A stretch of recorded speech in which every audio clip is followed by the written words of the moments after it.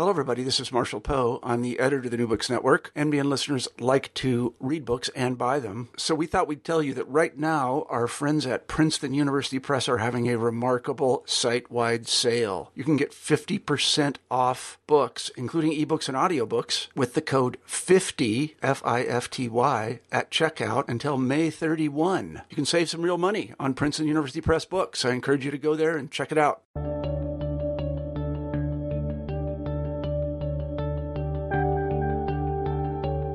Hello, everyone, and welcome back to New Books in History. I'm Mark Clovis, your host for the channel. Today we'll be talking with Michael Brown about his study of the Enlightenment in 18th century Ireland. Michael, welcome to the show. Well, thanks for having me, Mark.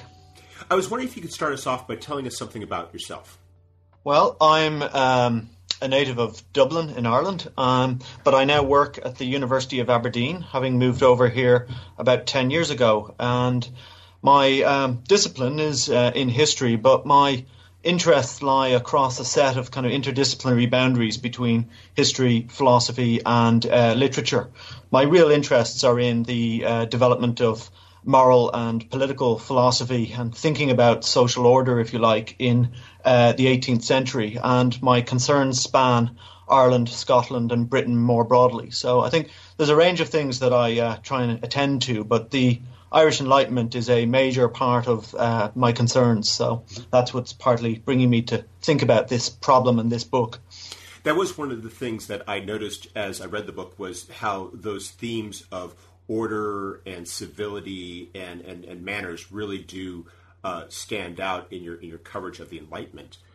I was wondering, what was it that led you to write this overview of the Enlightenment when you did? Well, I think its origins lie in part in the work I did for my PhD. I wrote a study of the Irish-Scottish philosopher Francis Hutcheson, who is known really as being the teacher of the economist Adam Smith, but himself had developed a very interesting set of ideas about moral philosophy. He had concepts of an internal moral sense, that people have the same sense of justice and of right and wrong as they have a sense of colour and a sense of smell. And in writing about that, I was interested in the ways in which Hutcheson had been shaped by his experience teaching in a Presbyterian academy in 18th century Dublin, where Presbyterianism was under some of the penal codes that the Anglican community had established. So he was somewhat, as I describe in that book, an established outsider to Ireland's social order. And it struck me that one of the things that was missing out of my understanding of that period was the ways in which Ireland was generating Enlightenment discussion. Hutcheson can be almost termed the father of the Scottish Enlightenment, and yet much of his actual writing emerged during his period in Dublin. When he goes to Scotland, he becomes an academic and gets terribly busy and fails to write some of his major works. So in a sense, that what I was looking at is a kind of missing context for Hutcheson. And as I did that, it became evident to me that, in fact, there was a story that hadn't really been told about the ways in which the whole of the Enlightenment played itself out in Ireland. We know about a Scottish Enlightenment. We certainly know about a French Enlightenment. But the idea of an Irish Enlightenment is one that I frankly found people were meeting with a degree of skepticism. So I set out in search of how the ideas of the Enlightenment might have informed, inflected, and been generated within Ireland in the 18th century. You begin your book by talking about that absence. And I was wondering if you could speak a bit as to why you think that absence was there. Because, as you mentioned, there's been many books written about the Enlightenment in general, the Enlightenment in various countries, the Enlightenment in various contexts. Why was there such a gap for Ireland? Well, I think there's two things that are going on there, Mark. I think the first is a kind of intellectual hangover from the world of the 19th century discussions of what Irishness is and what it constitutes. There's an anxiety, if you like, about what Matthew Arnold would think of as the kind of Irish, the Celtic spirit, being prone towards literature and poetry, and that the Enlightenment, with its concentration in its traditional vocabulary in reason and the life of the mind, really didn't sit with that kind of caricature of Irish cultural life. So in that regard, I think there was a kind of a tendency to think about Ireland as a place in which the Enlightenment didn't really have any hold in the cultural engagement. The Irish mind, to use Richard Kearney's helpful phrase, really sits against the kind of idea of a Celtic spirit. And so exploring that problem of the emergence of an Irish mind and thinking about how people thought about things rather than how they wrote artistically about it was one of the considerations. I think the other thing that was driving forward the historiography was the experience of trying, or the problem of trying to explore sectarian culture. Much of the concern of Irish historians, rightly in many ways, through to the peace process in Ireland, was to try and explain sectarian conflict, where it had come from, what its origins were, and why it was that Ireland had found itself in a situation in which there was sort of a conflict on the island. Which was partly informed, not wholly informed, but partly informed by sectarian divides between Catholic and Protestant.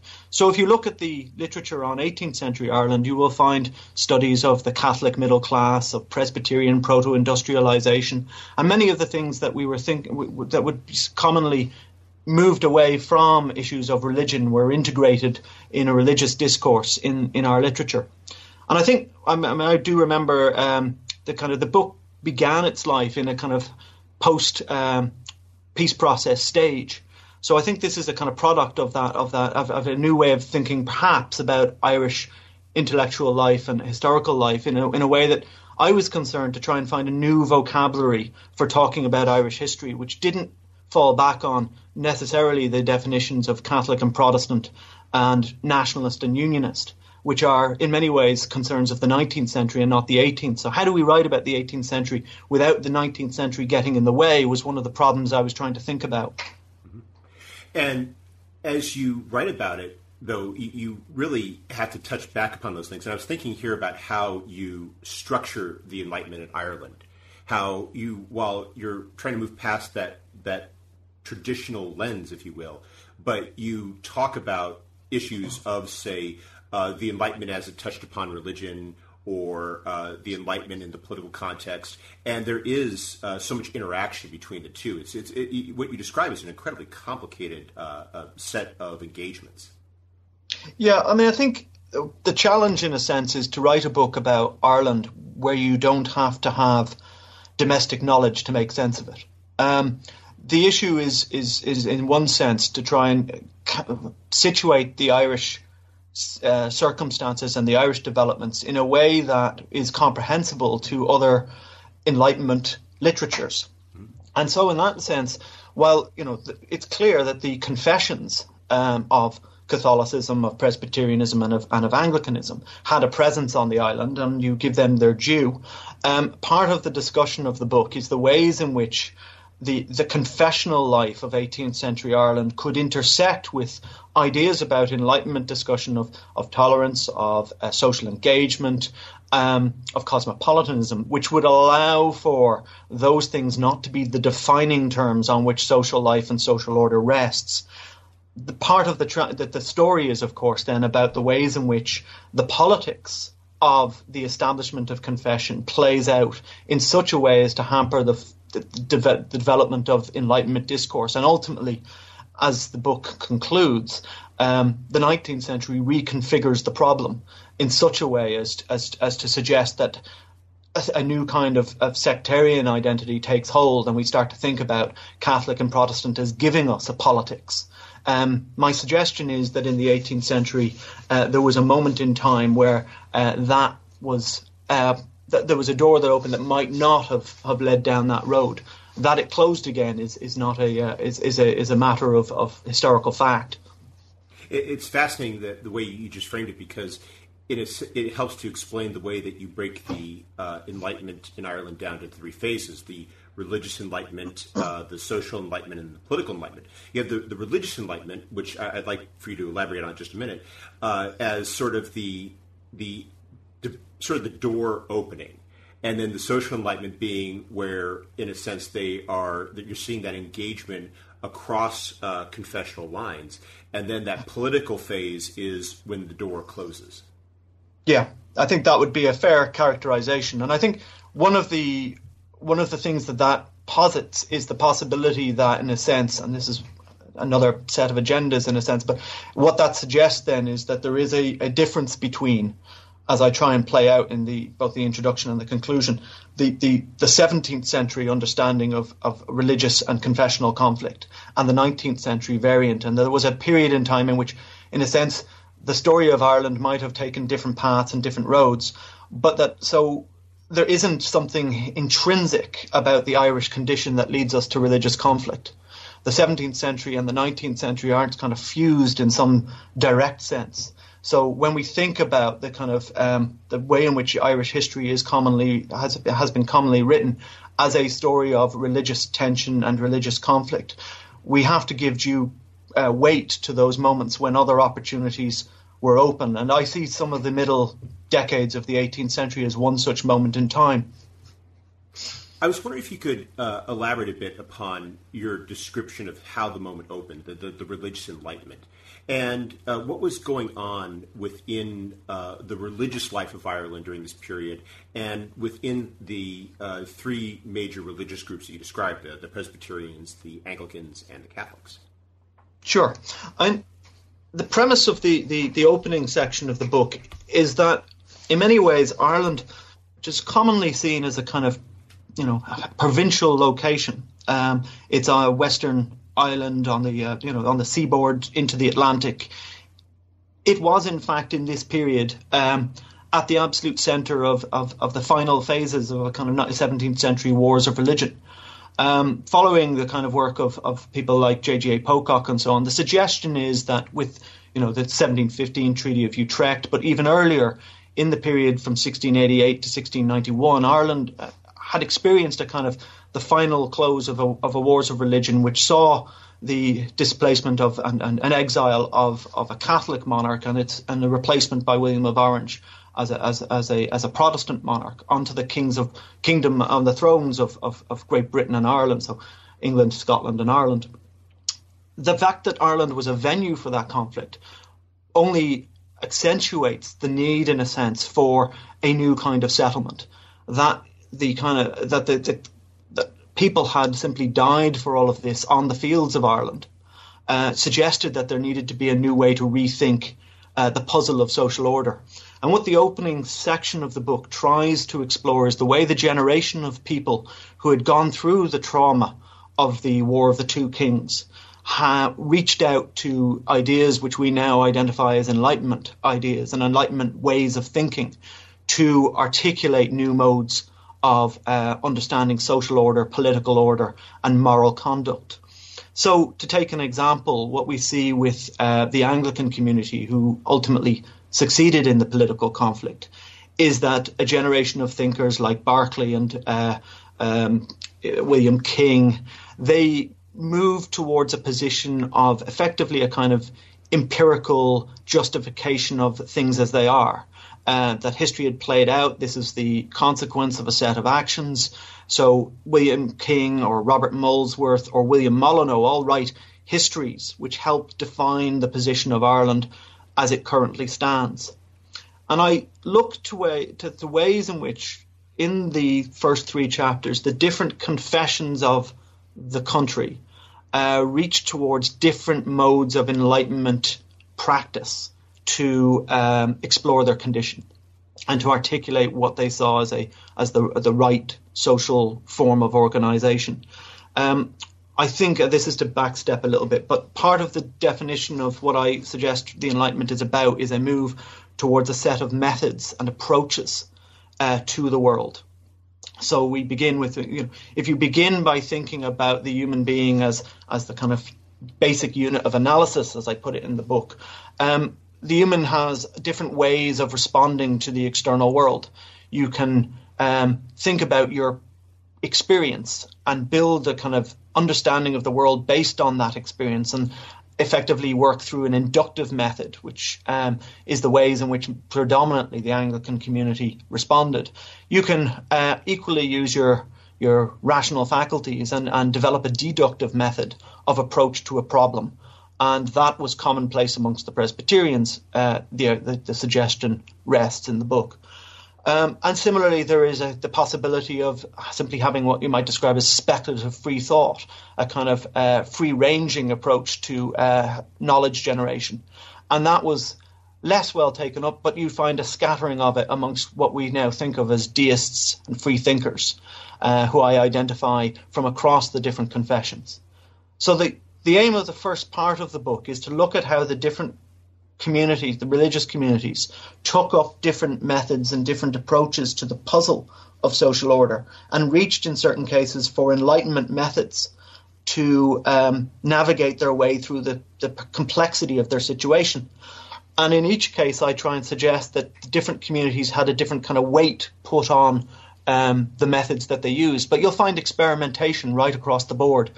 All the communities have examples of all the different kinds of methodological approach. It's very clear that this is a period of flux and of real experimentation in thought. And so that's the premise of that first part of the book, is that we have a question of kind of religious and social order, and that there's a set of methods that are available. And I try and explore how each of the different communities availed of those methods to produce something like an Enlightenment discussion.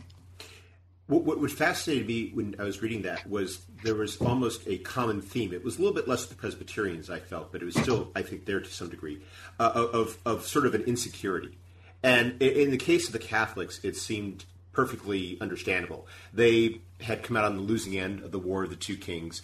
While they were the majority population, they were now bereft of any of political power and social standing. And so you described the psychological pressure that was created upon them by this, and how that forces them to adapt. But the Anglicans are no happier. As you just mentioned, there's a recognition that while they came out on top, theirs is a foundation built on sand, and that it really is a degree of uneasiness. Whereas with the Presbyterians, you have this sense of ideas coming in that are coming in from the non-subscribers, who are really forcing a reconsideration of a lot of the tenets that they've held for so long. That's right. I mean, I think the point of the first part of the book is, in a sense, that the challenge that the Enlightenment sets down, or and indeed that the War of the Two Kings more formidably sets down, is one that none of the different confessions conduct. In each case, what you find is that there are challenges to the mindset of the confessions, and that one of the reasons I think this is of interest is, in a sense, that traditionally Irish history in large, and I know I'm talking Irish history as a large scale thing and as a kind of entity unto itself, but quite commonly you will find studies of the Anglican community which are separate from and distinct from a study of the Catholic community. And what I found when I looked across the whole spectrum was that the Enlightenment wasn't something that was happening in one or other of the confessions. It was happening within all of them. And it's only by taking that kind of horizontal view that you could see the Enlightenment happening. What was looking like, as you suggest, non-subscription, a controversy about whether or not you ought to subscribe to the Articles of Faith articulated in the Westminster Confession of Faith. That discussion about subscription sat alongside the emergence of a kind of latitudinarian low church wing in the Church of Ireland. And equally, so what was read up as a kind of church history in both cases, when you sat them in parallel, they had very striking similarities that suggested that was part of what was taking hold was a concern for what happens when you read Scripture rationally. How does that play out? What kind of faith do you end up with? What kind of social order do you end up with? So the Enlightenment is something that happens across the piece, but by concentrating on one or other church history, you tend to miss that big picture. And yet, the other thing that looms large in terms of the way you periodize it is, and you refer to this in the chapters on the religious enlightenment, is how the shadow of the War of Two Kings was very much present and visible to that generation because they lived through it. You get to around 1730, and when you introduce the second phase, the social enlightenment, and you describe how now you're talking about a generation of people who have grown up for whom the war was not a living memory, and who at the same time have been, for many of them, to some level, exposed to the ideas of the Enlightenment, and they begin to adopt a very different perspective on so many events. And I was wondering if you could speak a bit to that transition to the social Enlightenment and what themes and ideas were emerging during this period. Sure. I mean, I think you're right. I think one of the key issues at stake in this is the question of generational change.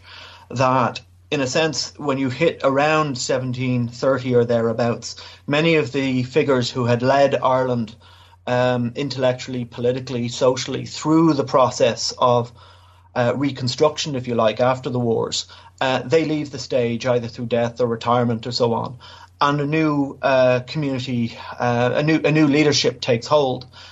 The other issue that I think becomes absolutely critical in this is that, in a sense, part of the puzzle changes.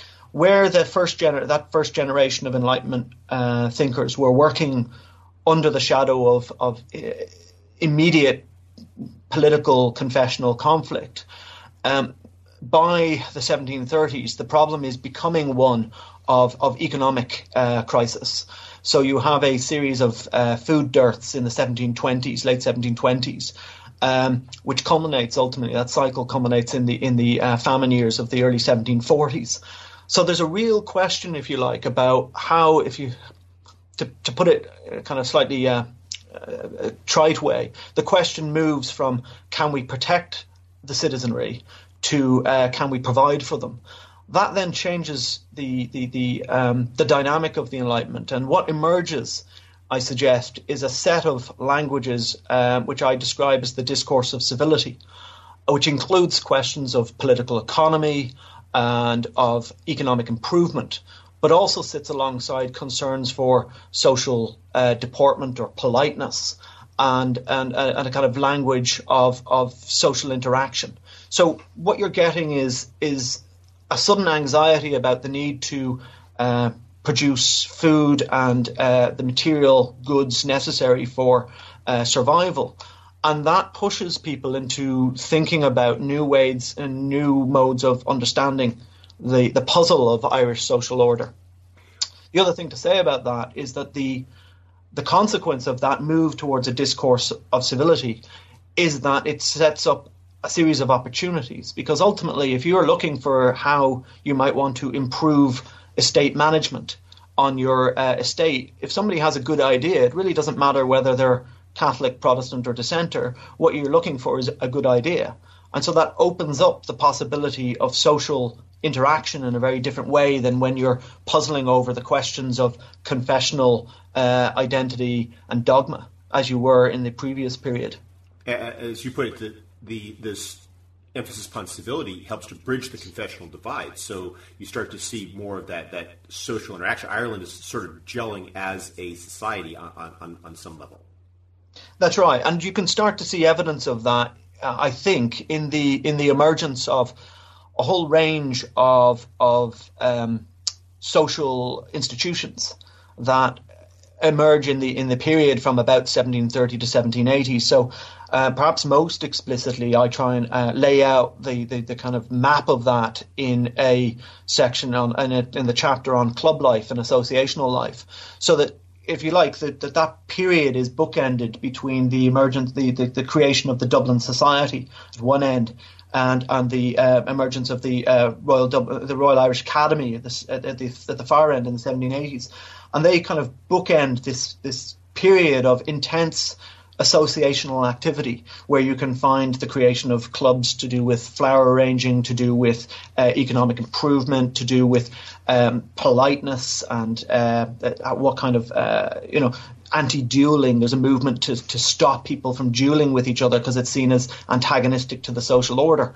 So what you get is a kind of immense flourishing of social interaction. And what's very striking about this is that it's oftentimes without confessional identity attached into it. So these are spaces and places which on occasion Catholics and Anglicans, for instance, can exchange ideas, can get to know each other socially in a way that's free from the confessional definitions. Perhaps most notably in the rise of the Masonic lodges through the period, where there's quite commonly the lodge is articulated as a space outside of those confessional or definitions and those confessional categories. So you can go to the lodge and leave that identity at the door and find yourself socializing with people for whom you would normally not have any place to meet other than a location like the lodge.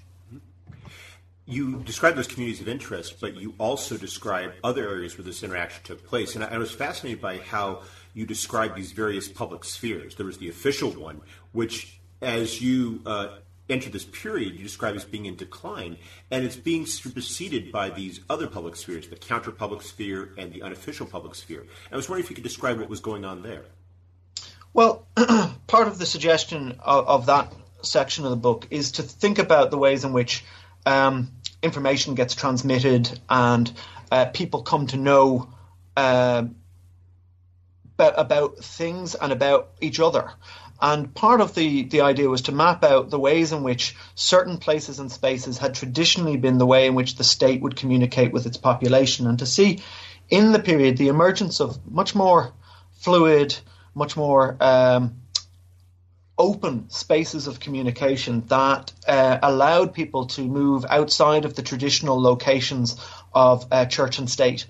So what I tried to suggest is that in the period from 1730 onwards, you see the emergence of coffee houses, you see the emergence of taverns, and locations in a sense of social exchange. And I suggest that part of what's taking place in that is the transmission of information and the transmission of ideas, and a place and space in which social interaction can take hold. It's not always, by the way, polite and civilized and easy. These are also places of conflict, of murder, of interpersonal violence. But they are places in which it doesn't really matter. You don't make an institutional commitment by walking into them. If you choose to worship at a Presbyterian church, you've made a statement about the kinds of political and social and cultural identity that you have. If you go to a coffee shop, you haven't. And that allows people to open up those channels. There are occasions in which the coffee shop itself gets identified with political parties or so forth. But broadly speaking, there's a space in which people can move more freely and engage with ideas. So what I do is I suggest in that chapter that these places are burgeoning in the mid-decades of the 18th century. And similarly, you can see that not just happening in urban spaces, but in rural locations too. There are ways and means of socializing with people in rural venues, which is of interest to me as well. Sometimes it can be seen that the Enlightenment is something that happens in the key locations of Paris or London or Edinburgh. In fact, what you find is that these discussions are also taking place in the villages and towns of rural Ireland. Mm-hmm. And as part of that dynamic, what you point out is that this is happening at a time in which the state or the leadership, political leadership of Ireland is sort of gradually unclenching just a little bit to where they're no longer closely supervising or sponsoring a lot of these events. And so that, in effect, helps to free up the discourse because there's no longer a perception of monitoring or dictation of what should be discussed in what context. That's right. I mean, you can see this with the ways, I use the theatre, for example, as a barometer of this, the ways in which the Lord Lieutenant of Ireland, the King's representative in Ireland, traditionally would be a sponsor of a number of these kinds of performances. So you'll see it by, in England you'll see it as by King's command, but in Ireland it's by command of the Lord Lieutenant. Those kinds of sponsored events where the play has been chosen to permit a political message and disseminate it into the political community. Those things wane away to some extent. And what you see is the emergence, in fact, of what I was suggesting is in some sense a sort of counter or unofficial world of club life and charitable works. They step into the breach. And so you'll see, for example, the Dublin Society sponsoring performances, quite frequently, charitable performances in favour of different organisations and so forth. It's one way to generate money. The other thing that's, I think, in that regard is interesting to note, in a sense, is that with the famine years and so on, there is a question around what the financial capacity of the state can be and how far the state's writ can run in a world in which they have struggled to provide a safe environment for its citizenry. So into that space comes the world of voluntary association, of charity life, of people setting up things for themselves. And so there's a kind of generalized, what you might describe as a depoliticization of Irish intellectual life in this middle period, where people don't look to the state for the answer in the way that they subsequently do as things, the politicization ratchets back up again in the later decades. That is how you frame the ending of this period, is that you start to see politics becoming more oppositional. And as I like the way you put it about how the state recolonizes the public sphere. What exactly brings that about, and how does that set the stage for the final period that you described, the political enlightenment? Well, I think there are, in a sense, two stages to that. The first is that, again, there's the start with another generational change. By the time you're looking at the closing decades of the 18th century, those people who were primarily active in the 1730s and 1740s and 50s, they've left the political stage. And once again, you have a kind of recalibration of interests and concerns. There's two other elements to this. One is the kind of state itself finds a kind of new capacity. There's a crucial crisis, it seems to me, around the money bill, where the state finds itself back in surplus. And so what we find is that the state now has the ability and the capacity to re-engage with the social environment. The other interest in this is that they then try and find they're faced with a new kind of challenge, that out of that world of sociability and engagement comes what becomes termed the Catholic question. How far, in a sense, the Catholic community, and this also extends to Presbyterians, but it's known as the Catholic question, but how far those communities that are not confessionally aligned with the Irish state and aren't Anglican can be recognised politically and given rights and empowered to act politically. That question becomes a matter of intense political dispute, notably not just between Catholics and Protestants, but within the Anglican community itself, as people feel that there's a range of options that are open. So that question challenges the assumptions of the state settlement of 1688 to 91, that in a sense Ireland will be an Anglican state led up by a king which is shared with Britain, and re-engages people into the political discussion. You can see this with the emergence primarily of the volunteer movement of the 1770s and early 1780s.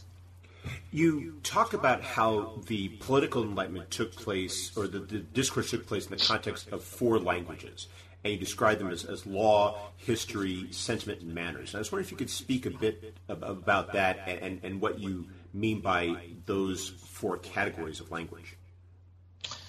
Yeah, I think, excuse me, I think the way I tried to start to configure this was to think about this question of politicization and the ways in which the problem of reorganizing the Irish state might have a kind of intellectual and imaginative consequence.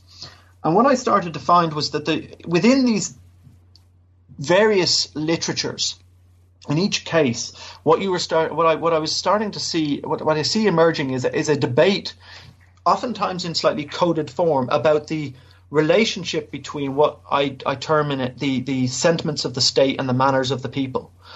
That there's a disconnect in Ireland between the confessional identity of the polity. It thinks of itself as Anglican. You are supposed to be Anglican to engage in it. Those people who are Catholic or Presbyterian are pushed aside. But the population, as you pointed out earlier, are predominantly Catholic. Now this, in a kind of, even in ancien regime terms, produces a kind of disconnect. If you go and read Montesquieu, for example, what you're seeing in Montesquieu's Spirit of Laws is an argument that an efficiently run state system has a kind of language has a direct relationship between the sentiments of the state, so the legislative people, the legislators share the same kind of moral code and system as the population they try and govern. That doesn't happen in Ireland. So that sets a challenge for Ireland in this period. And the Catholic question becomes the litmus test of this. How do we relate to, as a state and as legislators, the vast body of the populace that the state is supposed to govern? That then produces 4 different dialogues, it seems to me, which are concentrated around issues of law, how the state acts, around issues of history, where the state has come from, how it has come to be in the position of governance that it is. But also, interestingly, I think, and this I think draws partly on that kind of Montesquieuian language, a concern for the sentiments of people, how they act, how they behave, what they're really thinking, and the manners that they perform publicly. So the dialogue between personal and interior understanding and social performance. So in each of those cases, I try and map out in those 4 different languages the ways in which I can see a crisis emerging and a kind of cultural expression of anxiety about the relationship between sentiments and manners and between law and history. And you can then go down into these genres of writing. So if you look at antiquarianism, you can see a discussion about, well, how civilized are we as a community? When was civility really taking hold in Ireland? And this partly gets encoded into a debate about the 1641 Rising and how far the Catholics who rose up against the Protestant state in that period were really civilized, or are they barbaric, or how are we dealing with this? How do we narrate this question? You can find it also expressed, interestingly, I think, in the novels and plays of the period, where you can see a genuine concern with the question of whether or not interior personal identity is properly mapped out onto questions of public performance and public identity, or whether or not effectively what you're looking at is a series of masks and deceits and there's a whole series of kind of reveals that are built into these novels and plays where you find out who people really are and what they really think, and the disconnect between social performance and personal identity is examined and peeled apart. It seems that what's happening in the 1770s and 1780s is you're seeing that the breakdown of the civility. And you described that there's this polarization that's taking place as this debate takes hold. And then as the sides are separating in a way that they had not since the beginning of the century, that they're becoming increasingly radicalized, and the divide between them is becoming unbridgeable. That's right. I mean, the way I start to map this out is to sort of break up the term of politicization and to think about, in a sense, its constituent parts. So I think about part of what I'm trying to suggest is that what happens is a process whereby, first and foremost, people think about the question of, in effect, they repoliticize the population. You start to look towards the state for answers to questions of economics or morality or social order, which in an earlier period they were less inclined, this middle period, I think they were less inclined to think that the state had the answer. So that question of looking to the polity as a solution to problems of social order, in a sense, pushes them into this discussion. And what they find is that there's no shared agreement. So in the period in the late 1770s and early 1880s, what you begin to see is a process of what I describe as a kind of polarization taking hold, where people with different types of solution find each other antagonistic to each other. So those who try and solve the problem empirically tend to find, using that Enlightenment methodology of empiricism that was so important in the earlier phase, they offer up a certain set of solutions about internal reform, limited extension of rights. Their primary concern is, in fact, with the relationship between the Irish state and the British state and giving the Irish state system more autonomy. On the other side, you have a group that are thought to be, that I map as being more concerned with rationalist approaches to the political system, and they're the ones who drive forward the Catholic question and see the opportunity to reshape the polity away from its confessional identity somewhat, and to give Catholics more of a sense of engagement and more of a sense of empowerment within the system. And that produces a debate between those who want, in effect, the solution that's offered, the victory of the volunteers, which we associate with Grattan's Parliament, is the victory of the empirical wing. They get rid of Poyning's law, which has limited the capacity of the Irish Parliament to enact its own legislation. It needs to be vetoed under Poyning's law by the English Privy Council. And it removes the Declaratory Act, so the final court of settlement is no longer the House of Lords in England in legal cases. So that frees up the autonomy of the state. The volunteers then push on and they try and argue for the extension of the franchise to include propertied Catholics. And that is when the process of polarisation really pulls the volunteer movement as such apart into conflicting wings. The final stage of that process is a radicalisation one, in which the solution to these problems of polarisation and of politicisation are ultimately driving people towards acts of violence. And so in the 1790s, what you begin to see is the final breakup of that possibility of civilised discussion and of civility as a whole, and people turning to violence as a means of enforcing their chosen solution on each other. And that's why I describe in the end of the final chapter of the book is entitled An Enlightened Civil War. It's precisely because I see it as a debate within the Enlightenment that has effectively broken down into interpersonal violence. It seems that the breakdown is in itself a statement of the limits or perhaps the failure of the Irish Enlightenment, and that the ability to have that civil discourse, that project of civility, is already shredding when you see this recourse to violence, but when it breaks out into open warfare between the two sides, in a sense, it's almost a reversion back to the climate of the late 17th century. I think the key issue for me is, in some senses, you're right. The one area I think what I'm trying to suggest is taking place is that the terms of art are somewhat different. By the time you get to 1798 and the rising of 1798, where you have, in some ways, the United Irish movement is something I associate primarily with that rationalist wing attempting to create an Irish state which is colourblind confessionally, and is associates itself indeed at times with French-style republicanism of the 1790s.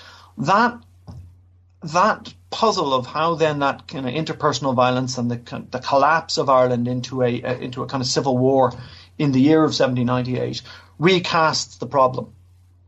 It also, by the way, collapses the solution that the empirical wing had offered of a kind of autonomous state parliament in Dublin.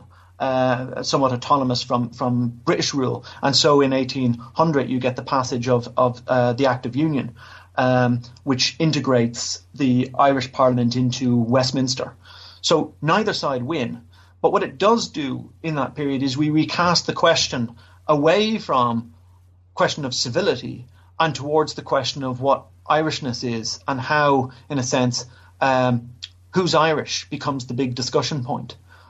It's not a question anymore of confessional dogma, as it was, I suspect, more in the 17th century, nor is it a question of who's civil in the 18th century. Now the question is one of national and political identity and the correlation between ethnic identity and political identity. So who's Irish becomes a real challenge to work out in the 19th century, and that's where you do get the emergence, if you like, of nationalism and of unionism, offering different kinds of answers to that puzzle as to who is a legitimate actor in the state system as it's then reconfigured.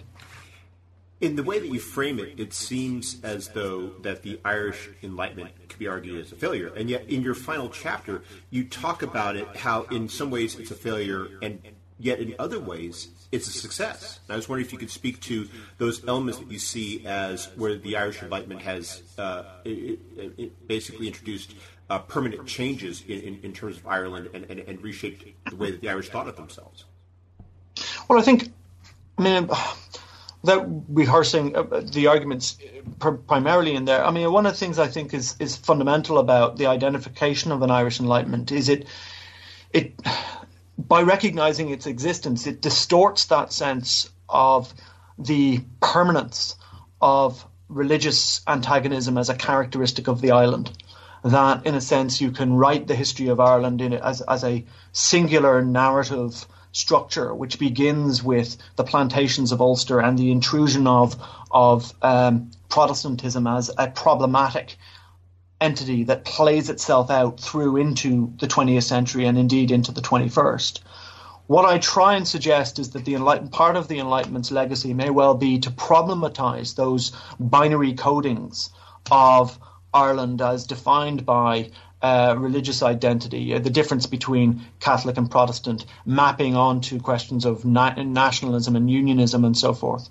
And that the Irish Enlightenment also then situates, by identifying an Irish Enlightenment, we can also start to situate the Irish condition as one which is one variable within the possibilities of a modernizing world. There's a tendency, I think, to think about Ireland as sort of having missed the modern moment. It didn't have an Enlightenment, ergo it never really became modern. And so what you're looking at is a kind of primordial conflict of religious antagonism. Once you identify the religious Enlightenment as an entity, then we start to have to rethink the ways in which we describe the modern moment in the British Isles. The process of secularization isn't necessarily a given, and it's perfectly compatible to be religious and modern in interesting and complex ways, but that recodes the whole set of discussions that might be had around questions of the development of the intellectual life of the country and the wider context in which it operates. It's fascinating. Well, we've taken up a lot of your time, but before we go, could you tell us what you're working on now? Yeah, funnily enough, following on from that last remark, one of the things that I was interested in by the end of the writing the book was precisely that question of the relationship, if you like, between ideas of modernity and of religious identity. The simplifying narrative of modernity as secularizing in its import is challenged by the idea of an enlightenment in Ireland, which then, Ireland is still in the mid-19th century and into the 20th century. By the mid-20th century is still a very church-going society. So one of the things I decided to try and tease out is that dialogue between secularism and modernity. And so funnily enough, I teach a course in to my undergraduate students here, which I co-teach with some colleagues, which takes them through a kind of a Voltaire to Freud through the intellectual history of Europe and cultural history of Europe. So we look at issues around the Enlightenment, about the French Revolution, through to the Age of Ideologies with Marx and John Stuart Mill and so forth. All of that, I said, well, there was no textbook for this, so I decided to sit down and write one, foolishly. So I'm currently in the middle of trying to write a textbook entitled The Cultural History of Europe, 1688 to 1914, which will give a kind of primer for thinking about these kinds of debates and the ways in which Europe as a whole navigated the question of that kind of modern moment. It begins by arguing, in effect, that in the period the late 17th century into the early 18th century, there was a turn towards thinking about the human being at the root of philosophical understanding. And it ends with the argument that, in effect, with the writings of Freud, the philosophies of Nietzsche, and indeed with the social consequences of the First World War, that trust in the identity, the holistic nature of the individual is collapsed. And so we have an arc of thinking of a period of time which arcs across those two centuries, in which the nature of the human being is kind of offered up as a kind of a given, that there's a holistic, unitary and coherent self. And we can explore what that then does to a whole range of discourses and discussions. So it's a nice small book, as you can imagine, but that's what I'm trying to write. Well, it sounds like a great project. Michael Brown, thank you very much for taking some time out of your schedule to speak with us. I hope you have a wonderful day. Well, thank you very much. I appreciate the opportunity.